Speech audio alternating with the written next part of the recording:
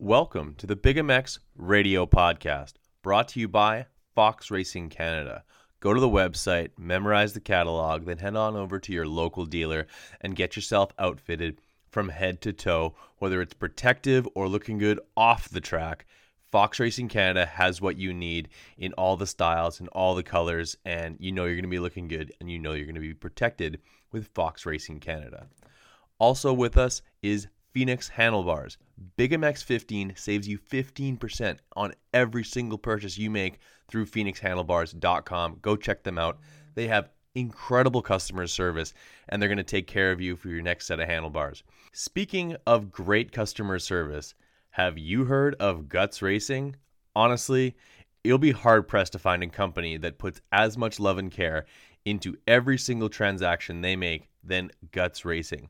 They do a fantastic job, whether it's a seat base, seat foam, or a complete seat with that amazing seat cover. You're going to be happy with what you get from Guts Racing.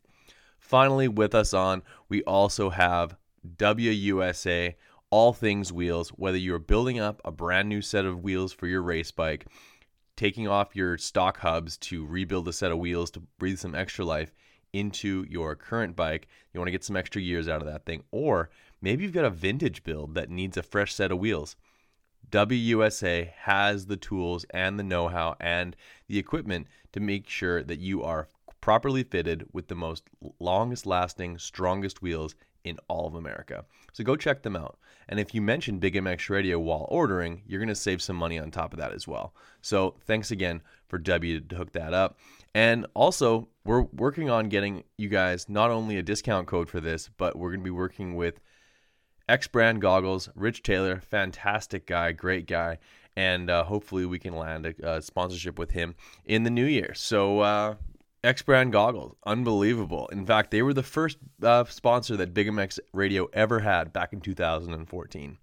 So let's get on with this podcast, guys. I am your host, Brad Gebhart, and we're going to do an interview here with Jet Reynolds. Fantastic kid. He's been a little quiet lately, so I wanted to give him a platform to be able to chat. And I was really happy with how this came out. So hopefully you guys enjoy it as well. Support the sponsors. And as always, thanks for listening. I am your host, Brad Gebhart, and with us on the line, a very special guest, welcoming him to the show for the very first time, but I have a feeling he's going to have to be a repeat offender because this kid is way too much fun to talk to. Goes by the name of Jet Reynolds. Jet, how's it going? Good, how are you doing? Hey, not doing too bad, man. Thanks for making time for the Big MX Radio podcast. This will be airing December 17th. We're closing in on not only Christmas, but Anaheim 1 2023, my friend. Really excited about the new year. I got a lot of direct messages hoping that someone would grab an interview with a guy like yourself. And so that I had to hit you in the DMs to get into your comments on Instagram, and here you are. Yep. I saw the message, and saw someone wanted to reach out, and I feel like right now would be actually a really good time to do such a thing and kind of get some words out there and get some things cleared in the air. I hear a lot of people have been hitting me up about some things, so why not just give it a go on a podcast? Absolutely, and what better way to do it than on the Big MX Radio podcast? Appreciate you coming on the show, man. I really, really do. And yeah, you're totally right. You've kind of been on the down low. Obviously, I was on hand for the arm injury that you sustained in Minneapolis. Feels like forever ago now. It's about 9 or 10 months ago at this point. Sidelined you for what would have been your rookie year. Talk to us a little bit about that injury, as well as sort of the comeback story that you've been on ever since. Yeah, so Minneapolis earlier this year, back in February, kind of came into it, just super excited, and it's been such a road to get there. And I was finally there, what I've dreamed my whole life, racing motocross, just getting onto the big stage and racing Supercross and ended up, it was just super tough deal. I showed up there and, it was press day and was looking at the track and I saw this little rhythm and someone mentioned like, oh, you could do it. And so wheels on the ground, first lap, roll around. Second lap, I checked it out a little bit. I think it was third lap. I just tried to hop over this 3, and the backside of it was super steep, and it was into a 5. And I just kind of hesitated on doing it. And just kind of clipped my rear wheel on the 3, and on the backside of the 3 was just literally just a wall. It was straight up and down. There was no transition, and went straight into that 5, and just kind of, I really don't know why I tried to do it so early, because no one even attempted doing it. But kind of swam into the face of the 5, and maybe at that time I broke my hand just by the force slamming into it, and it all happened so fast. I was still holding onto the bike in midair, and all I could think about was not breaking my feet, and I was just planning on where my feet were going to be placed whenever I hit the ground. And, I knew right away, as soon as I hit the ground, I got up, and my hand was just tingly, numb, and I went to go, just shake it off, just like, oh, it's all right. Went to go pick up my bike, and that's when I knew I couldn't pick up my motorcycle. And from there forward, it was just I was super bummed at the moment to, get hurt on the third lap press day or whatever it was. And I kind of just knew right away that the season opener was kind of out of reach, but, didn't know at the time that my whole year would be ruined from that. No kidding. And honestly, this has been the most recent injury of a string of injuries that has basically lasted like your whole time on big bikes to this date. Like, you're 18 years old. The last time we saw you at kind of full pace and a clean bill of health, you were around the age of 14 or 15 years old. Like, honestly, being on hand in that moment, my heart just sunk for you. It was really hard to watch. And then on top of that, like, you went straight to the mobile medical unit. They had you on this golf cart, and they resumed practice. There's like, guys are ripping around, and I think a couple of photographers kind of came over to sort of, unfortunately, take a picture of you in one of your lowest moments. Like, what's going through your mind when, like, guys come over and kind of snap that shot? It's their job. They're there to capture the story. Unfortunately, your part of that story was another injury. But what's going through your mind in that moment?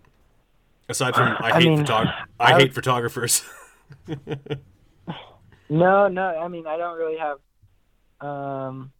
hate towards photographers or anything. But at that moment, I was literally head down, didn't even know. I didn't care what anything else was going on.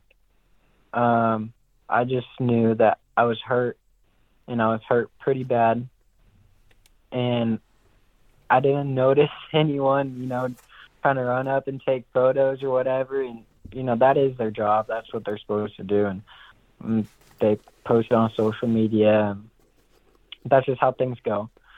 No hate to anyone. But through that moment, I knew I was hurt. And I knew, I was for sure not racing on Saturday night in that moment. And ended up going to the hospital. Just like that. My hand was completely numb. I couldn't feel anything. And I was in there for about, 3 or 4 hours, and I kept saying, like, hey, like, and, I'm in pretty decent pain, and I've had a few injuries, sadly, to kind of know, like, where I'm at type of deal. And they probably thought that I was just crazy or whatever, but I had a burning sensation in my hand pretty much as if your hand is just freezing cold, but yet it burns so bad. And so I ended up calling my doctor. I'm screaming at everyone in the hospital, and it's just not a good situation at all. I ended up snatching my phone and dialing up one of my doctors in San Jose, and I get on the phone with them and say, hey, this is what's going on, man. I say, here's the phone to the doctor here, and this is all in Minneapolis. I'm in the Minneapolis hospital. And I hand the phone over to the doctor in Minneapolis, and he gives me back my phone. They rush me to emergency surgery just to find out what's going on. Why is my hand numb? Why I can't feel nothing? Why it burns so bad? And they ended up finding a blood clot in my hand. And, that's all I've really been told. That's all I really know. And I woke up out of surgery, and, just the pain level was pretty much to a zero after that point. Once they got that blood clot out, just my hand just seemed night and day, pain-wise, a lot better. Obviously, they didn't touch my bones. They didn't try and repair them or nothing. And then ended up flying home Sunday morning. Was home for a couple of days, and there's everyone kind of pointed fingers to go to this guy in Southern California. They said, oh, he's great, he's a hand specialist, all this stuff, and I was just like, okay, sweet, trusted everyone, and that's where I went. I really believed in it at that point, because I'm surrounded by guys that have been in the sport for a long time, and they know what they're talking about. So I kind of just went with the flow with that. Ended up going to that guy, and man, that guy really, really kind of screwed me up. I'll go into detail just a little bit about it. He was supposed to take, so I had a screw in there before. He was just supposed to take that one out, put a new one in, simple as that. And, not saying it's simple, but that's what he told me he was going to do. And that was the surgery that he said he was going to do, right? And I talked to the doctors in San Jose, and they said, yeah, take that screw out and just put a new one in. And then ended up, worst surgery of my life,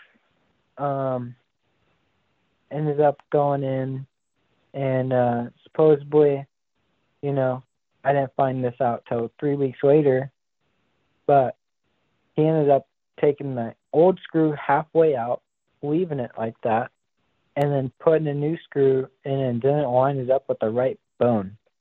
And he caused a lot of damage to my hand, and really, really screwed me up. And anyways, I was, thought I was on the road to recovery. Everything was going to be great. Everything was going to be fine. And ended up, I was going to Dr. Nix, this guy, so in California. He's a chiropractor / physical therapist. I go to him week in, week out, get treated, get worked on. Guy's great. And we were talking. He's like, hey, do you have any x-rays of your hand? And I was like, no, man, they didn't give me nothing. It was the weirdest deal ever. And didn't tell me what they did, nothing. And so he's like, shoot, you want to take an x-ray photo real quick? And he has one in his office. So take an x-ray photo. We both look at it. We both look at each other and just go, shit, dude. This guy, whatever he did, he really screwed you up type of deal. And so I ended up calling my doctor right then and there, sent him the x-ray photo, and he goes, dude, you need to get here pronto. So the next day, I literally drive down all the way from Southern California to San Jose. It's probably like a 8-hour drive. Ended up getting surgery the next day.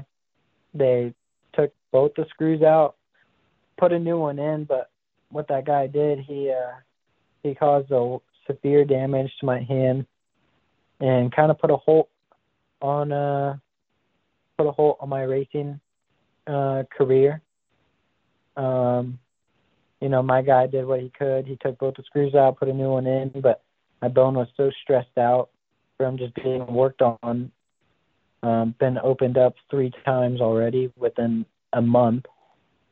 And so he ended up fixing me all up, and, my hand was just trying to heal up for 3 or 4 months, and ended up finally getting the green light to go ride my dirt bike again. And first day out, we show up to the track, and I went to go hop on the bike, and I think I tried to do a lap on the main track, and I just said, shoot, I can't ride this. I'm gonna ride the vet track today. And I actually rode Elsinore vet track for my first day back riding, and man, with tears wanting to come out of my eyes because it hurt so bad. And I was just like, everyone was kind of just saying like, oh, like, it'll get better. Your wrist's just sore. And I was just like, okay, like, yeah, maybe you're right. And ended up riding for like a month, and man, it just hurt super bad. Ended up getting like a CT scan, and they didn't really find anything on there. And so I kept riding, and trying to get ready for the last 4 nationals. And it just came to a point where I was just like, dude, like, I'm over it. I cannot ride like this. I can't perform like this. Terrible. And so I ended up going to get an X-ray, and to come to find out, those 2 months that I was riding, I don't know if it happened on the first day because it felt like it did, to whenever. I was riding for 2 months, trying to get ready, trying to get back to racing, training every day, riding every day, doing everything I could, still going to therapy daily, and get an X-ray photo, and sure enough, my hand is completely rebroken. Hand rebroke. It's not like I had a big crash or anything. I didn't crash my brains out like I did before. Nothing happened. Just ended up, it was just rebroken, and the screw ended up coming out and was hitting into another bone, kind of drilling a hole to another bone, and so it was broken worse than what it originally was. At that point, I was riding like that, and I was kind of amazed with myself how I was even riding like that over the last 2 months, trying to get back to racing. And I was super devastated on that whenever I found that out. But also I was kind of relieved because I knew there was something wrong. And then ended up getting another surgery back in September.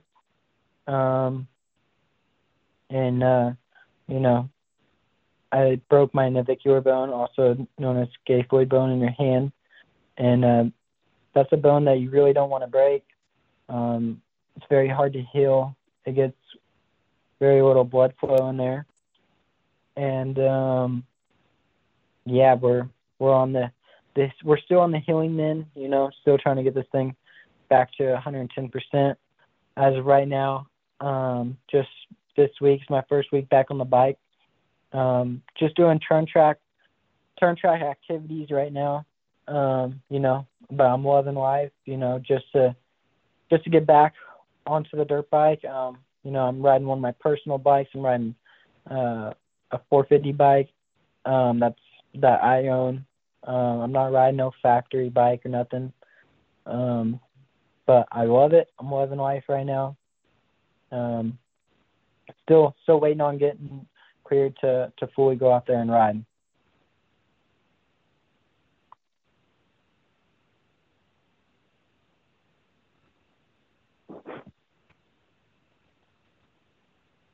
Hello. So maybe that counts you out for West Coast Supercross, but maybe it doesn't. Maybe I'm completely out to lunch on that. But is it crazy for me to think that when I think of Jet Reynolds, I think of you being a West Coast Supercross guy. Like it didn't seem completely out of place for you to start your career in Minneapolis for the East Coast Series. But like it just seems like for me, like you're a West Coast kid, you born and raised out on the West Coast. Jet Reynolds making his like Supercross debut on the West Coast just sounds right. Anaheim won the and everything that goes along with it. Yeah, I mean, I'm from California. I'm from Bakersfield, California. Born and raised, and I kind of always looked up to riding A1 Supercross. Show up to A1, ride West 250 West Coast Supercross, and I've raced Supercross Futures in the past years, and I've raced Anaheim, I've raced Glendale, I've raced Oakland. So I have raced, a couple or a few Supercross stadiums on the West Coast before. So I mean, I would love to one day, show up ready to race A1 Supercross, and that'd be a dream come true for sure. But I was a rookie coming in last year, so it's kind of obvious, to kind of put me back to East Coast, give me some more time to get ready. And actually, I got hurt last year too. In the off season, I broke a pelvis in I think first week of December. So that's just another reason why we're going East Coast. And maybe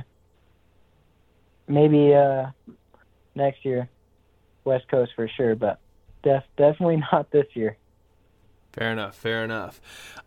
Question for you. Back in 2018, when they first introduced Supercross Futures, were you still on Super Minis at the time? Because I think I remember I was taking photos there that day, and what stood out to me the most was the sound of the Team Green Kawasaki's. I could be totally wrong, but I'm pretty sure you were still on Super Minis at the time, and they had knocked down the whoops. They kind of made them like a roller section, and you guys were flying.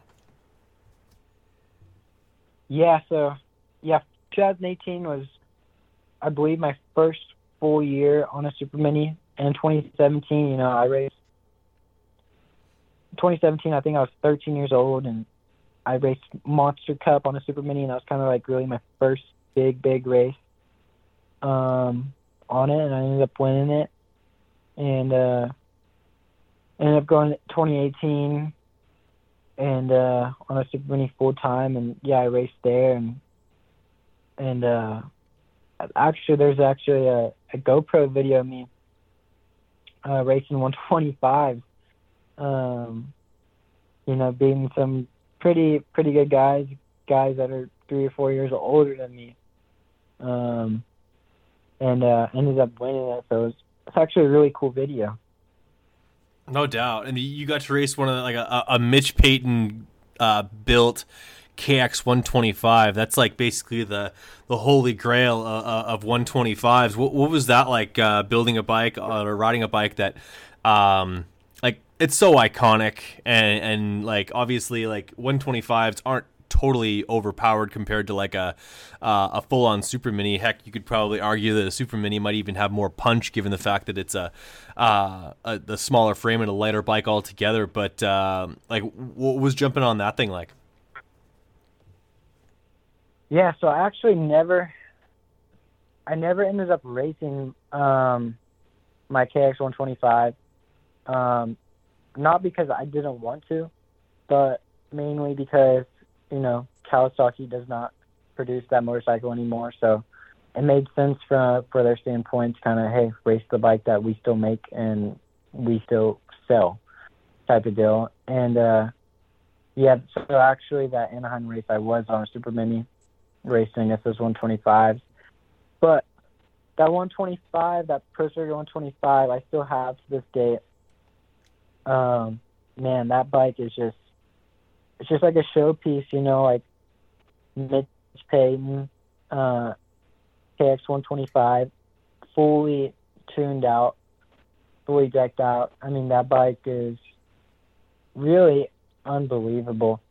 Man, I loved riding that thing. I would always mess around on that thing and probably practice on that 125 more than I did my Super Mini. But yeah, I'd say that Super Mini though, man, like Mitch can really, really build a motor. I'd say that Super Mini motor probably hit harder coming out of the corner than that 125 did. That 125, the power was more on top. Like I'd say that bike would definitely eat my Super Mini weight around an outdoor track. You know, especially a track like Glen Helen, kind of just a fast track, keeping that thing high in the RPM. But man, that bike is actually supposed to be raced with straight rhythm this year. Nico Izzy was actually supposed to race it. No way. He ended up only. Yeah, he was supposed to race it, so it was getting all freshened up for him to go race, and he ended up only getting an invite for the 250 class. So he didn't get an invite for the 125 class. So that bike kind of still in the garage, still kept on the kind of like just like a showpiece type of deal. I think I'll always keep that bike. I remember whenever I first built it, I think some guy offered me like $16,000 or $17,000 to buy it, and you know, he already wired the money. He wired the money to like I don't necessarily know. I mean, I was so young at the time, but I remember he wired the money, and I didn't really necessarily know about it until my dad was like, you know, loading the bike up in the van. I'm like, hey, what are you doing with it? And he's like, oh, we're selling it. I'm like, heck no, you're not. You know, like, no, I don't want to get rid of this thing. But I mean, looking back on it, like, I definitely see why, you know, because that bike's, you know, I don't know, almost 20 years old. And for that type of money, yeah, it's kind of silly to pass up. But, you know, that's just like one of those bikes that I think I'll keep forever. Yeah, dude, preach, man. I have my 2004 KX 125 that I got brand new, and it's mine. I would have to fall on some serious hard times in order to relinquish that thing. I think I'll keep that for as long as I'm around, to be completely honest. And yeah, hold on to that thing. Like I would love. Somewhere down the road, obviously, it wouldn't be a racing scenario probably in the next future, but when the wrist is 100%, the hand's 100%, we get a Jet Reynolds 125 edit. That's the type of thing that might just break the internet. Oh, for sure. I've definitely had a few people hit me up. I remember, I think it was Motocross Action, and they hit me up. They wanted to do a video. And I remember I was totally down for it. And I think we had to get permission from Cali to end up doing it. And I want to say it got kind of turned down just because, you know, like, hey, do a video of me riding the Super Mini because we still sell that bike type of deal. But no, for sure, I have to do a video. I've never really released an edit or video of me riding that thing. Just a couple clips maybe. But yeah, that thing sounds amazing. Yeah, no, I'm waiting for that. I need to know. Like now we're on a texting basis. I need to know when that thing is fully ready to rip. In fact, when I'm down there in January, from the 31st of December to January 9th, like. I would not be mad if I like bring some boots, or bring a helmet, and just I'll like if maybe the bike needs to like get the cobwebs out a little bit, shake the rust out, and I'll take it for a spin for you. No problem. Yeah, as long as you have some MRX02 for that baby, freaking let it rip. There you go, my friend. Well, like you've actually had the pleasure of riding some really high-strung, top-end, beautiful motorcycles throughout your time since first signing with the Team Green team back in October of 2013, I believe, if I'm not mistaken. And whether it be the 65, the 85, the Super Mini, and then maybe not racing the 125, but certainly getting to ride one. And then eventually on the 250F. But before we talk about your like how dominant you were on Super Minis and on 85s, can we talk about the fact that the KX65, for all intents and purposes, like I'm sure it's had like someone from Kawasaki would probably punch me square in the nose for saying this, but the 65 has not basically changed since like bodywork, engine, or anything else in between since it first got released in 2000. I mean, I don't think anyone would have any harsh feelings with you saying that because, I mean, it is true. I'll tell you what, I rode that thing, and I actually loved it, believe it or not. I thought that thing sounded so good, which it did. The bike was actually so reliable. I don't think I ever blew one of those things up, and I would wring their necks out as fast as they could possibly go. And I remember, actually, I have a little story. Another reason why that bike hasn't changed was because Loretta's one year, one of the head guys from Kawasaki and from Japan was there. And Ryan Holiday told me this story. It was the year, I remember I went, in the first moto, I remember I crashed like 5 times.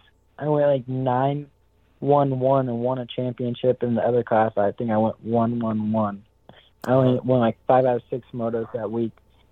And he ended up telling me just like, I don't know, 3 or 4 years ago, he's like, we were talking about a 65, and I think we were honestly talking about what, like, yeah, it hasn't changed or nothing. And he's like, you're the reason. And I'm like, what do you mean I'm the reason? And he goes, yeah, we were planning on changing it back in like 2014 or whatever, whenever you won the two Loretta's titles. And one of the head guys from Japan came over, and he saw me pull hole shots and kind of just dominate, winning both titles. And he goes, yeah, there's no reason to change it. Look, this kid's winning on it. So you are to blame for the lack of progression or updating. Yes. on the KX65. As far as I've been told that by Ryan Holiday, and he's a pretty straight-up guy. So, yeah, he is. Yep. But yeah, it's pretty funny. Yeah, it certainly is. That's hilarious. And you know what? I totally believe it though, man. Like that you were knocking down championships against the Cobras, the KTMs, everything else in between, doing extremely well on that bike. And yeah, if it ain't broke, don't fix it. They were great bikes. In fact, I have a funny story about 65s. I started riding in 1999 on a Suzuki DS80. It's kind of like a trail bike, right? And I was smaller. I was about 8 or 9. And then and my dad figured like, oh, by the time he's gotten faster, he'll still be small and he'll be on a 65. So a year or so after buying the 80 or the DS80, he buys a 65 but doesn't show it to me. It's like in a storage facility somewhere. And I was so timid and, to be honest, so dog-ass slow that I had no business getting on a 65 because I wasn't nearly good enough. That by the time I was sort of like going fast enough on the Suzuki 80 to like feel like I might need a new bike, I had completely outgrown the 65, and my dad traded both the 65 it still had, like, I'm sure the tits on the tires, and it literally never saw the light of day. I didn't even know this until like 3 or 4 years ago, that my dad traded in my DS80 and my 65 to go buy my first KX85, with me completely not knowing that 65 ever existed as far as my bike. So I had one, but I never raced it or ridden it. Yeah, I was that slow. Yeah, that is. Yeah. Yeah, I remember. I think I was 9 years old whenever I first got with Callie, and ended up riding 65s. And I remember Callie would give like 12, 13 motorcycles or whatever to me a year.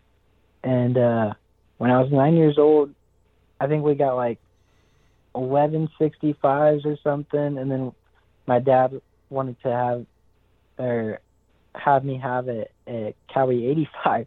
So at nine years old, I remember whenever I first got my shipment of bikes, that first day, I rode a Callie 85 and Callie 65, and I'm 9 years old, and that thing just felt like pretty much like a 450 to me nowadays.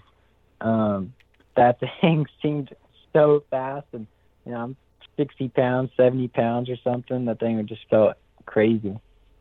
No kidding. Yeah, you're way too small for it at the time. It actually always blows my mind when I think of really young kids like like that age, like 8, 9, 10 years old, that they have no business riding a bike, like riding an 80 or a super mini like that, but you guys can still make it happen because you have just so much bike skill and you spend so much time on the bike. Like you don't need starting blocks because to give you better leverage to get starts. You need starting blocks because you straight up can't reach the ground.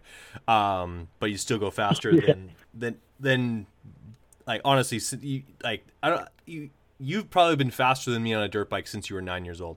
So that kind of makes me upset. But you've been racing for a long period of time, and you're almost the exact same age as another kid from, I guess you're sort of from Southern California, but not really Southern California. You're like Central California. How many times have you? Where would you say? I'd say I'm from Central California. Yeah, you're Central California. But what about a kid who's from Northern California that you've been banging fibulas with since the very beginning? I'd imagine. And it's funny because you guys have not only like battled with what energy drinks you're on, what bikes you ride. You're both exactly the same, basically the same age. Talon Voland or Max Voland. Tell me about this kid. Like, tell me about battling this kid and why you decided to just blow his doors off at this one particular. I think that's either a. I think that is that Monster Cup, or which one was it? But either way, like you got to have some battles with this kid. Actually, I would love to have both of you guys on the line sometime if you're, unless you guys are like sworn enemies. But I think you guys would have some crazy stories. Yeah, I mean, I have really no hard feelings towards anyone. I mean, I don't know if I could say the same for him. Maybe he has more hard feelings towards me. I believe he does, but yeah. So me and Max, he was always like a year older than me. So, but he would end up always riding out every class to like the max he could. Yeah. And then I would always move up to a class as early as I could and get out early as I could and jump to another class as early as I could. But yeah, me and Max, he never raced me at Monster Cup. He ended up racing like the next year or something. But yeah, like we've had so many battles. Like I remember since like even 50s, I've raced that kid so many damn times, and there's probably been more hard feelings towards me than I do have him. I kind of, as a younger rider, it's either I kind of crashed or I always found a way to beat people. And mentally, I had, I was pissed off behind the gate. Like, I wanted to, like, just, like, pretty much just destroy everyone. And, I think, other kids at that age would kind of just go a little bit more happy-go-lucky type deal. And, and I'm not saying that he's that way, but I at least kind of found an edge on him, I feel like. And I feel like he for sure didn't like it. And, I remember one time at Oak Hill, they don't have this national anymore. This track called Oak Hill, it's in Texas. It used to be one of the spring nationals on the amateur circuit. And I remember, we were battling back and forth. It's on a sandy track, and I'm on a Cowie 65, KTM at the time, or I guess still does. It's definitely more developed than the Cowie 65, and we're on a sand track, so it's super hard for me to even keep up. And I remember I was in the lead, and coming into a corner, and he freaking slams me, and like full on T-bone, passes me, and in the next corner, I held it wide open, straight into him. And this is a 65. I'm 9 or 10 years old, and that's just the memories I have of that, or will probably always last forever. But it's always been a battle with him, and Supercross features. Like, we've raced each other on Super Minis, we've raced each other on every bike. Besides, actually, I've never raced one on 250. My first year amateur on 250, I was 250 B class, and he was still in the 125 class. And then he ended up going like 125 to like just straight up pro Supercross. He didn't even go to A. He raced like one A class race at Minios. I wasn't even there. Yeah. And then went straight to Supercross. But we've banged bars. Definitely more than a handful of times. We've raced. Rubbin's racing. That's for sure. Again, no hard feelings towards him, and I don't know if I could say the same for his standpoint. I hope I could, but I'm not going to. But yeah, there's definitely a lot of battles over my amateur career. Definitely that will still stick around to me. Well, certainly, and it's tight racing, and like they talked about this in the outdoors a bunch, of the fact that guys like Barcia and Eli and Malcolm and Anderson they were literally in the same class at Loretta's like 25 years ago. Like, they've been doing that. Like, I couldn't even imagine that. Like, I myself, I race different guys on different weekends all the time. We have little battles and stuff like that, but I can't imagine literally knowing someone from the single digits to the end of your pro career, and like literally just having this guy sweating you again. It would just be like, I'm sure, especially for guys like Eli and Anderson, like looking at Justin Barcia being like, really? Still? I like this, like my entire story has this guy as the antagonist? Like, yeah, it's like it's actually pretty cool, to hear those stories too, because I've read interviews and podcasts, and I've definitely heard it all, and it is pretty crazy, to hear those things. And as an amateur, a couple of kids kind of fizzled out a little bit, just kind of aren't racing anymore, stuff like that. But there definitely is still definitely the top guys that battled neck and neck for are still racing to this day, and it doesn't seem like they're going away anytime soon. So that's super cool. But as another standpoint too, as an amateur, especially a young rider, I didn't really come from much. My family didn't have a lot of money, so it's kind of just like everything we took, even though we had factory support and whatnot. Most people think like, oh, things have been handed to me from a little age. Well, kind of just showed up from the beginning, won races, and continued to win races, and that's why I'm in the situation I am now.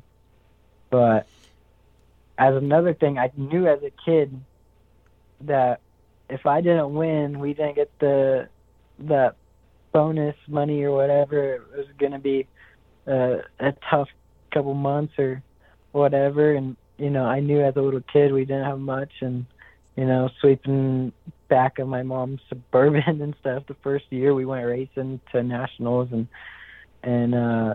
stuff. So, I mean, it's super cool.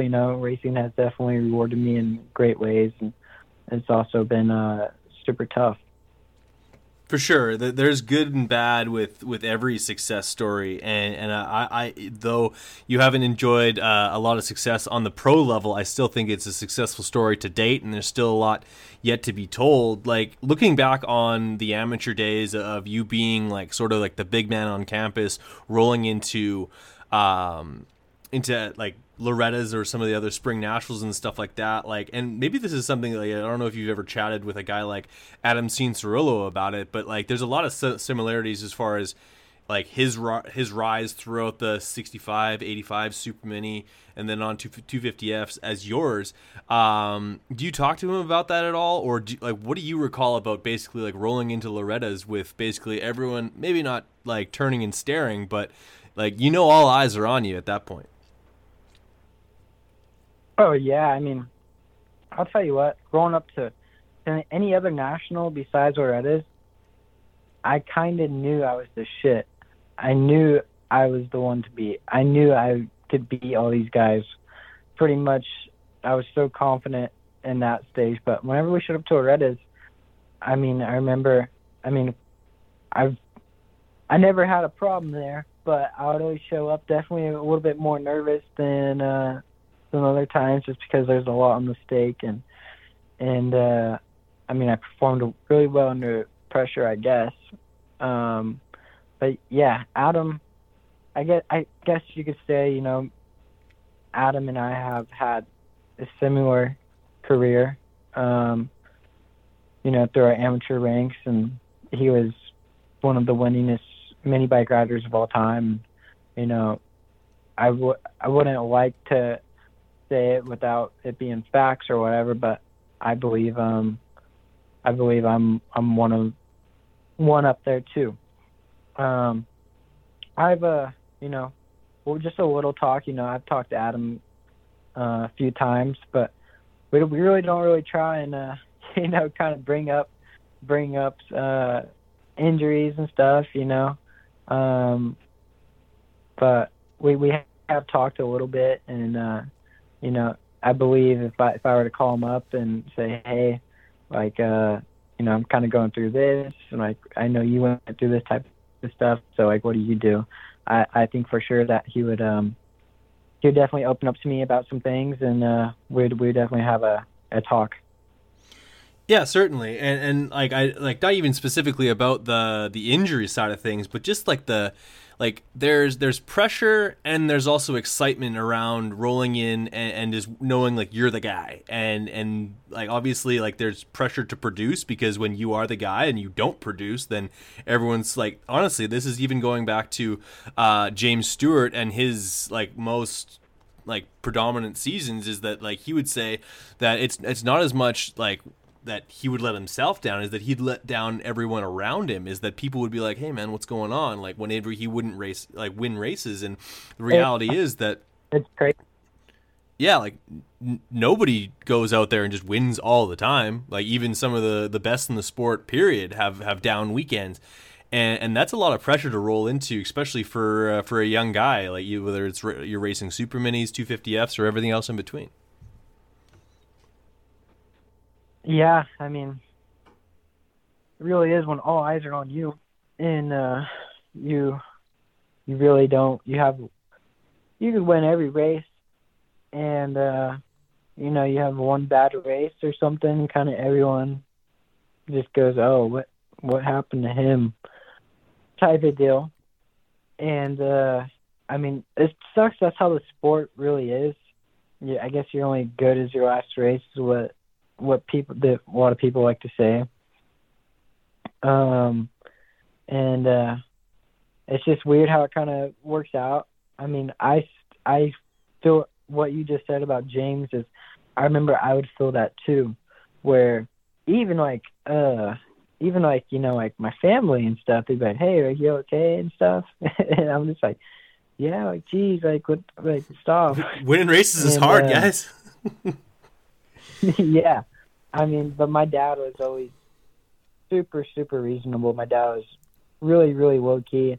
He's not like one of those crazy 50 dads where 99.9% of them are. You know, because my dad raced with my brother before, and my dad actually raced a couple of races professionally as well. Okay. And so I think my dad was really hard on my brother, and I think my dad tried to be hard on me at first, and I think I didn't really put up with his bullshit, and he kind of learned from it, because I think I quit riding for a little bit because you know, he tried to get that 50 dad crazy type, and we're selling the bikes, and I was like, okay, sell them, and I quit on him. Called his bluff. All right, sell them. Yeah. So yeah, no, literally, that's what I did. We were on our way home from a track, and I remember I wasn't doing this jump on a 50, and you know, my dad's only got 50 dad fever only a couple of times in my whole entire life. But yeah, so I remember I wasn't doing this jump, and Ryder Di Francisco, you know, he's literally lives 5 minutes away from my house, and we'd always grow up riding together. And there's a handful of kids that are still racing today that always grew up riding together. And I remember, I think I was like the only one not hitting this double, and it was weird. It's not that I wasn't a jumper back in the day, because I would always normally jump stuff first, and I wasn't jumping this jump one day, and my dad loaded up my bike, and you know, said, "Oh, we're done. Like, we're selling the bikes." And I remember going, "Okay, like, sell them." Like, and I ended up quitting for like 2 months or something, and after that, I think I came back to riding. He didn't sell the bikes. He didn't do nothing. And after that, you know, I think he kind of learned, especially because my brother and stuff too. And he kind of knew I was different, and I wasn't gonna put up with nothing type of deal. And yeah, he's been super reasonable since. But that, always a low key guy. Not like most amateur families. I'd say we were never drama starters. We would never say, "Oh, this guy has better stuff," even though we're on the same team. And hey, maybe this guy does have better stuff, but we would never kind of bitch and moan, really.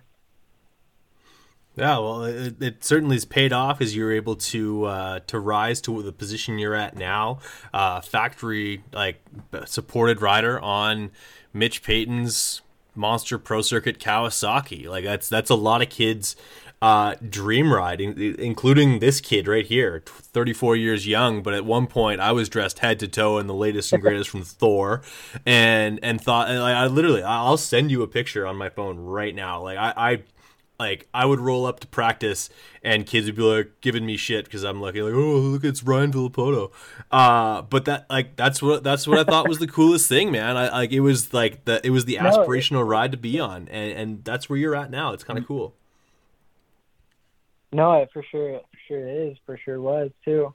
I remember as a kid, you know, I used to have the Great Outdoors, the Destroyers. I mean, I played this bar-to-bar Supercross, all the Great Outdoor movies, and I'm gonna watch that. I was playing over and over and over on the DVD player as, you know, 4 or 5 years old and younger. And man, Ricky Carmichael was my idol as a kid, and Ryan Villapoto was another one of them.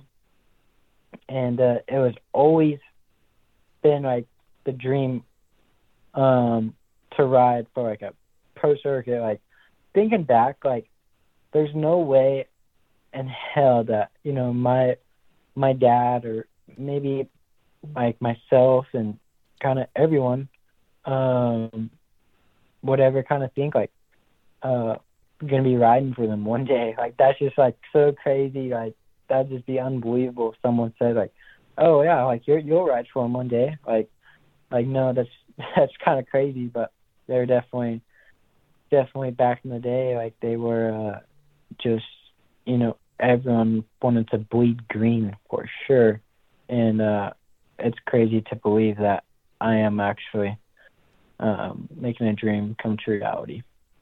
Straight up. And yeah, no, you certainly are, man. And like the position you're in right now, like you're 18 years old. I think Villopoto turned pro in the '06 season, so he would have been 18 that year. Does it put even more into perspective how crazy of a feat that is that he came out 2006 and just wins the outdoor title? Yeah, I mean, it's he's one of the greats for the reason, and I wish I think every kid that turns pro wish it could turn out like that, and I for sure feel like I have the ability to, and definitely have the skills, and I do have the work ethic, but injuries have, kind of downsided my career, for sure, kind of put everything on pause here and there at times, and definitely the past couple of years definitely kind of put my racing career to a halt. Things haven't gone as what I've wanted to go so far, but I'm not gonna let it keep me down, even though I'll think about it for 2 days or a week or something and be like, is this really what I want to do? And then I make up my mind, and I'm back to it. This is what I really love to do, and I'm back on the bike right now. I'm just enjoying it so much. Still not fully back. I'm still just riding turn track and stuff, but I'm just loving it right now. Just getting my feet wet. I've been off the motorcycle for a long time, so I'm just enjoying it. Fair enough. So, just kind of getting back to talking about like the years to come. Obviously, you're a guy who's got a lot of skill and a lot of potential to do a lot of great things within the sport, and I fully believe that you'll build back to that. One of the things that I talked about on a recent post that I had was national numbers and career numbers. Is like, believe it or not, in the next couple of years, someone else is going to be running number 22. I personally, when Blake Baggett started wearing number 4, kind of had one eyebrow raised. Like, obviously, to me, that's Carmichael and Carmichael only, especially when you knock down 2 perfect seasons. I think you get to keep your number forever. But motocross is not that kind of sport. Like, if you had, like tomorrow you ended up top 10 in points or win a national championship or a 250 Supercross championship, you get to pick a permanent number. Are we going back to 79? Are we picking up something completely different? Like, obviously you're a ways off from that right now, but what are your thoughts? 79. 79's hella fine. 79's hella fine. Yeah. I mean, that's my number. Yeah. I mean, I was hoping to be running out for 23 after this year, but dang, I ended up not even racing the race, so still stuck with 124. Yeah, like I don't want to pick on you a little bit, man, but seeing the 199 switch to he's got the 75 on your bike. Like I can't imagine you're not just a little bit peanut butter and jelly that you're still rocking the 3-digit number. I mean, honestly, I don't really care. Definitely, if Ryder would have went 79, then I would have for sure called him and go, "Hey, bro, what the fuck?" But Ryder, I've known him since I've been 4 years old, and we've always rode together and we've always hung out together. I'm not really too close with him anymore. Just because I really haven't been up around the tracks or nothing, but yeah, I mean, whatever, I'm still stuck at 124. It's not like I did races and just wasn't eligible to even jump down or nothing. But yeah. So I mean, I'm 18 years old still. You know, my career really hasn't even begun. I haven't even raced a pro race, and sad to say, I haven't raced in almost August of 2021 at Loretta's. So it's been a while. It really has been. Definitely it's been a struggle bus, for sure. I keep saying a lot, but That's okay. yeah, so yeah, so I'm a bit rusty with the interviews and whatnot. And It's all good, my friend. If you really want me to go in, this is actually so funny. When I first started this podcast, I hated all the ums and ahs that I would literally go in and snip them all out. Like I would, and I'm sure listening to it back sounded really odd because like there was none. So, yeah. I totally get you, man. You're not doing interviews every other day, nor should you have to. But last couple of questions I had for you is you reminded me of something, that there's a local kid who's from maybe 2 hours west of where I live, is a kid who used to come down and I think maybe he used to ride with Ryder a little bit more than you. But do you recall having Ryder McNabb come down to Bakersfield and do some riding? Ryder McNabb, of course, yeah, he would come and live in Bakersfield. We would spend half the year whenever conditions were really good here. You know, I know Ryder well. I know the father well. I know the whole family pretty well. Yeah, Ryder McNabb is actually a super good kid. I haven't really talked to him in a couple of years, if I'm being honest, but yeah, their whole family's super nice.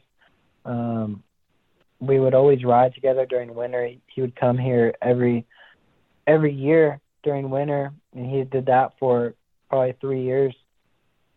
And then he went not supercross, but he went pro at like 14 in Canada. So that was pretty crazy, kind of just out of nowhere, it seemed like. And he ended up winning the Canadian championship last year. It was good for him. Crazy. It certainly is crazy. You're in Canada, you can turn pro at 14, and actually they have a rule because they don't have a lot of numbers in the 250F class that you can race as a pro. Technically the 250 class is a pro-am division where you can stay amateur and race it. So like you basically what we call the B class, or the intermediate class, is what guys that run the yellow plates. He raced that, I believe, in 2020. First year pro was last year at 15 years old, and he knocked down a championship this last year, stayed consistent, even battled a shoulder injury, and finished off that title. And sounds like he's going to be going Canadian factory KTM for this year coming up, and things are looking up for the young man. Yeah, like I said, I haven't talked to him in a couple of years, but we always rode together. He'd either stay in his motorhome behind a rider's house, or they would just stay in a trailer park in their RV with the whole fam, and towing the moto van behind them, and we would ride. And the reason they did that too is because I feel they wanted to surround themselves with the kind of the top riders at the time, which were me and Ryder, and we had really good riding up in Bakersfield, up around that area. I believe we have one of the best riding spots. I mean, there's not really a whole much in Bakersfield. I mean, if you ride dirt bikes, it's definitely one of the best places, in my opinion, if I'm being honest. What about a guy like Styles Robertson, who's from that area as well? I asked him in a press conference about 6 months ago, maybe 8 months ago, about why he seems to do so well at Daytona after being from Bakersfield. He couldn't give me a straight answer. That actually made him laugh. What's your best Styles Robertson story? I mean, there's a handful. So there's stories. I mean, you know, Styles' dad, Lyle, he's been known to be a hothead in the amateur days. That's for sure. And, you know, we were all super close growing up, and we would all ride together, Styles, Ryder, me, a couple other kids from Bakersfield. And it seemed like whenever I was getting fat, because Styles is always 2 or 3 years older than me, and whenever I started getting closer to his speed, when I was like on a 50 and he was like on a 65, or I was on a 65, he was on 85 or whatever, and I would run like same speed or something. And then I remember one day we were at this track in Tulare. It's about an hour from Bakersfield, and I remember I just had my first injury. I was like 11, 12 years old. I broke my wrist. I came back. It was my first day back riding, and Styles was on a super mini. I was on an 85, and we were out there. And first day back, and Styles comes in we're just riding practice, comes in to T-bone me. And I'm just like riding, comes in to T-bone me. And I pull off the track, and I go up to my brother. I'm like, you see that? Like, what the fuck? What the fuck is wrong with him? And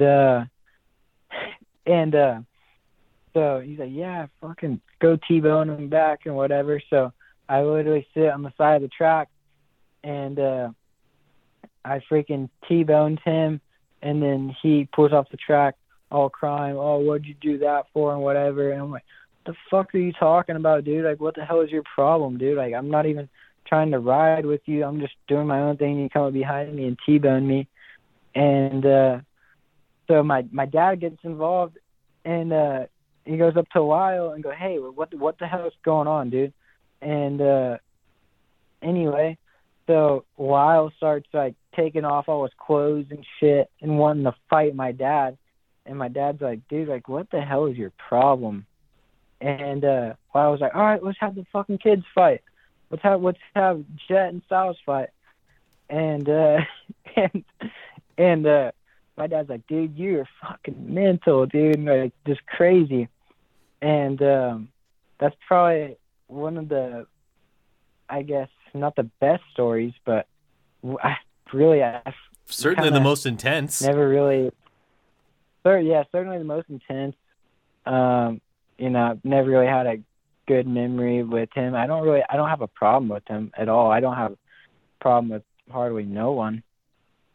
But there's definitely one story, you know, as we were little, where things got heated for a minute. And it just kind of seemed like whenever me and Ryder were getting faster, like they were a little bit scared that we were, the only reason why we were getting faster is because we were riding with Styles, and so they wouldn't ride with us. They would go to SoCal and, you know, say, oh, we're going to go here, and then end up not going there, ride a different track and whatnot. And it kind of sucks to say that too. Like, why couldn't we all just be good and be good friends and just ride all the time together? But, you know, things just kind of got off track with that. You know, it happens all the time too with people, but it sucks that happens because, I mean, we only make each other riding together. We only get better. You know, we're all pushing it. We're all intense. Everyone put their feelings to the side type of deal. I wish everyone could do that. And we're all just kids and just ride dirt bikes together and make each other faster and better. Certainly, and that's what it's all about. And I've always said that the fastest way to get fast is to ride with the fastest guys around. You see that at the local level, you see it at the pro level.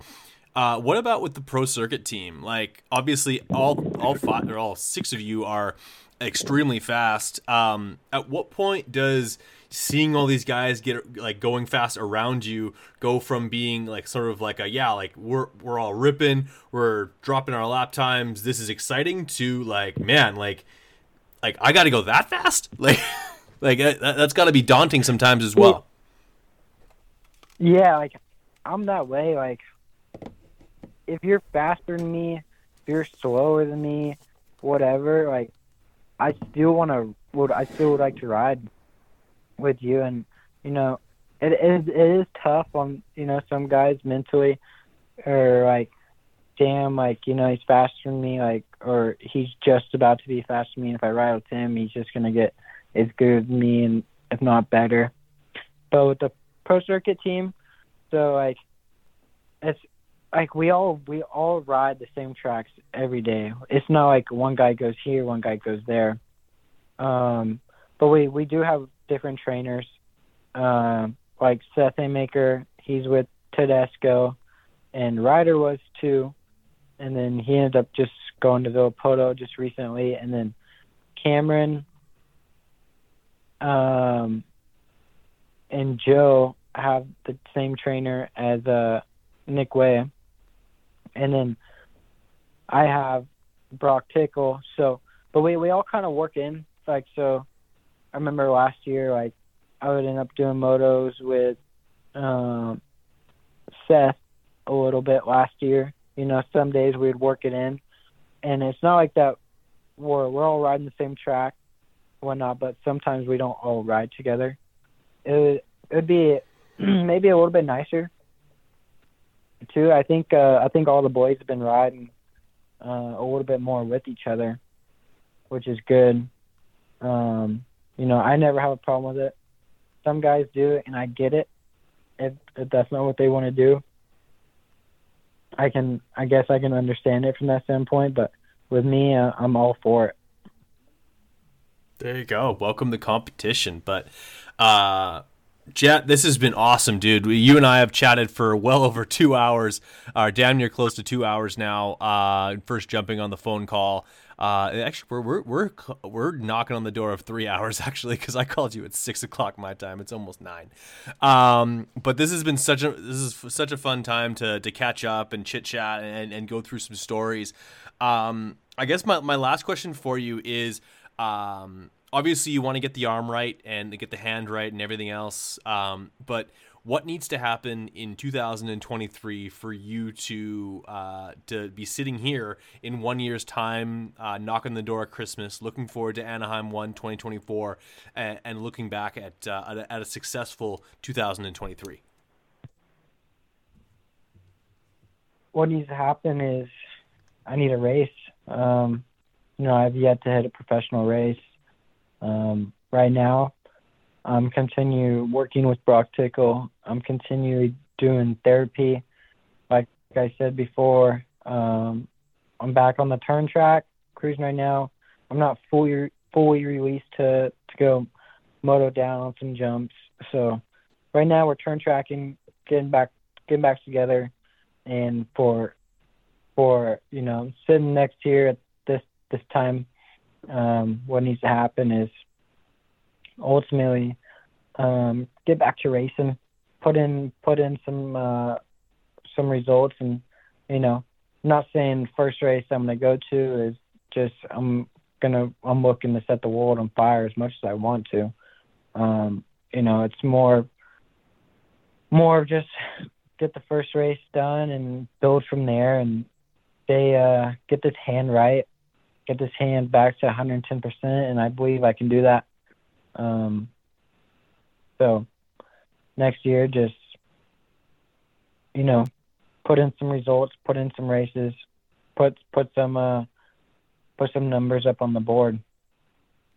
Yeah, some results. Get some have all that hard work pay off, my friend. Well, like I said, I really appreciate you coming on the Big MX Radio podcast. I think we might have to do one of these in person when I come down to SoCal in early January, unless you haven't enjoyed this whatsoever. You don't have to reply to my emails or text. That'd be fine. But this was fun, man. I really appreciate it. Yeah, no, I appreciate you having me on. Just kind of get a word out there. I thought this would be a good time to do it, just because I've been getting back to ride and kind of let everyone know where I'm kind of at right now. Awesome, man. I'm glad you were able to update people, and I hope that they got a lot out of this interview. There's a ton of great things in there, and I imagine that there's even more that we didn't talk about. So that's why we have to come out for a part 2 at some point. But I appreciate it. Yeah. No, I could talk all day long about stuff. Yeah, but no, I've had a good time talking, letting everyone know what's going on. What's going on with me. Beautiful, my friend. Well, do not hang up just yet. But for podcast sake, we're going to cut it off right there. There you have it, guys. My interview with Jet Reynolds. Fantastic kid, honestly. I talked on the phone with Jet for damn near 3 hours last night, and couldn't have been more impressed with just all the different things that he's been through and his personal strength, his mental strength. He's certainly been through the ringer, and for him not to be jaded whatsoever by the sport or anything quite like that, he seems to still be very positive about what he can achieve within the sport, and that he's got a super bright future, and that his story is not yet written when it comes to motocross, supercross, and what have you. So thanks for everyone for taking the time to listen to this podcast. If you could also do me a huge favor and go to either iTunes or Spotify, whichever you listen to, and give Big MX Radio a rating out of 5. You don't have to give us a 5-star rating, but if you feel like we've earned a 5-star rating, I do appreciate that. Every little bit helps to put us up at the top of motocross podcasts, of which I think that we're certainly one of them. But yeah, hopefully you guys are listening to this, enjoying them. I want to extend a Merry Christmas to you and your family. Happy holiday season, Happy New Year, and stay tuned the rest of this month as we get geared up for Monster Energy Supercross or Super Motocross in general, because there's a real shift being made there where the motocross series and the Supercross series, in a lot of ways, in my opinion, will soon become not two different things. I think there's a real big push to basically amalgamate those two series, make it one thing, one subscription, one set of announcers, one points thing, point system, which is going to be really odd, honestly, as far as how long of a championship that is. Like, as of right now, it's a 31 race championship, and that's pretty much unheard of as far as length for any championship in the sport of motocross. Like, obviously, if you have MXGP that are sometimes well over 20 events, but over 30 events is basically unheard of. But to think that there's a possibility that, say, someone was injured, and nowadays, like, say someone got injured and they miss 4 or 5 rounds, you usually don't see them until outdoors. But now that sort of eliminates that sort of like mid-season reset, which could either be a good thing or a bad thing, because obviously there's potential for someone to say, well, if I can't come back and win the Super Motocross Championship or at least contend for it, then what's the point of racing at all? Might as well just go get that surgery that I've been meaning to get and then get healthy. But what you also might see is some guys who would have otherwise stayed out all the way until outdoors, they actually end up coming back, and they come back mid Supercross, and you have more guys in the mix. Really sort of interesting of how that's sort of unfolding, and you guys can also give me some feedback of what you think's going on with that. I noticed today, actually, that Super Motocross has its own Instagram account, and it's only got about 3,000 followers on it, so it's fairly new. It's clearly being ran by either Feld Entertainment or Pro Motocross, or at least a combination of the two. Maybe both have access to that. Also, I would be interested in your guys' thoughts on whether or not you think that the series should be separate. Like, I personally, like, I'm a 34-year-old guy. I don't like change. Let's be honest. But I like them being separate. Like, for the 3 months or 4 months that you have the pointy jump season, where you have guys jumping quads and bowl turns and hitting whoops, like, not that it gets tired, but like, switching gears to going outdoors is, and it's not that it's going to change, and this actually might leave an opportunity for the little bit of mix and matching of what you saw in the 90s and the 80s, where you'd race a national and then a couple of supercrosses, then maybe 2 nationals and then a supercross. Although that probably would never happen. The teams would absolutely hate that. But also, like, whatever sells tickets, right? So it certainly opens up some options for things to happen. But yeah, like, honestly, I like all summer long. Like, I personally, I enjoy motocross more than supercross because to me it's more relatable. It's something that, like, I can watch a guy jump a section, and maybe I'm not anywhere close to the skill level to be able to do it the way they do, but I do sort of understand the skill set needed and how challenging something is. Like, honestly, myself, I've never hit the face of a supercross triple. I don't really know what that feels like. I can see the way they're taking off of that jump, and I can tell that I want no business. I have no business doing it. I want no part in jumping that jump. But there's just a lot more like things about motocross to me that are a little bit more relatable, given the fact that literally, like, you can race Redbud or Millville or Southwick or Glen Helen or Fox Raceway within a couple of weeks or sometimes days of the national, which I always think is a really cool thing about motocross, is that it's a very participant-based sport. Those who watch it typically do it, or they did do it, or at some capacity. Maybe they still ride, but they don't race anymore. But that's sort of an interesting thing. And I'm sorry I got off a little bit of a tangent here, but sometimes I just like to talk. Hopefully you guys enjoyed this portion of it. Hopefully you guys enjoyed Jet Reynolds as well. Great guy, great interview, and great things to come from him. So like I said, Merry Christmas, Happy New Year. We will have some more podcasts and stuff that come out prior to Santa Claus coming down your chimney, but I wanted to just extend a holiday greeting to everyone who's listening. And like I said, as always, thanks for listening.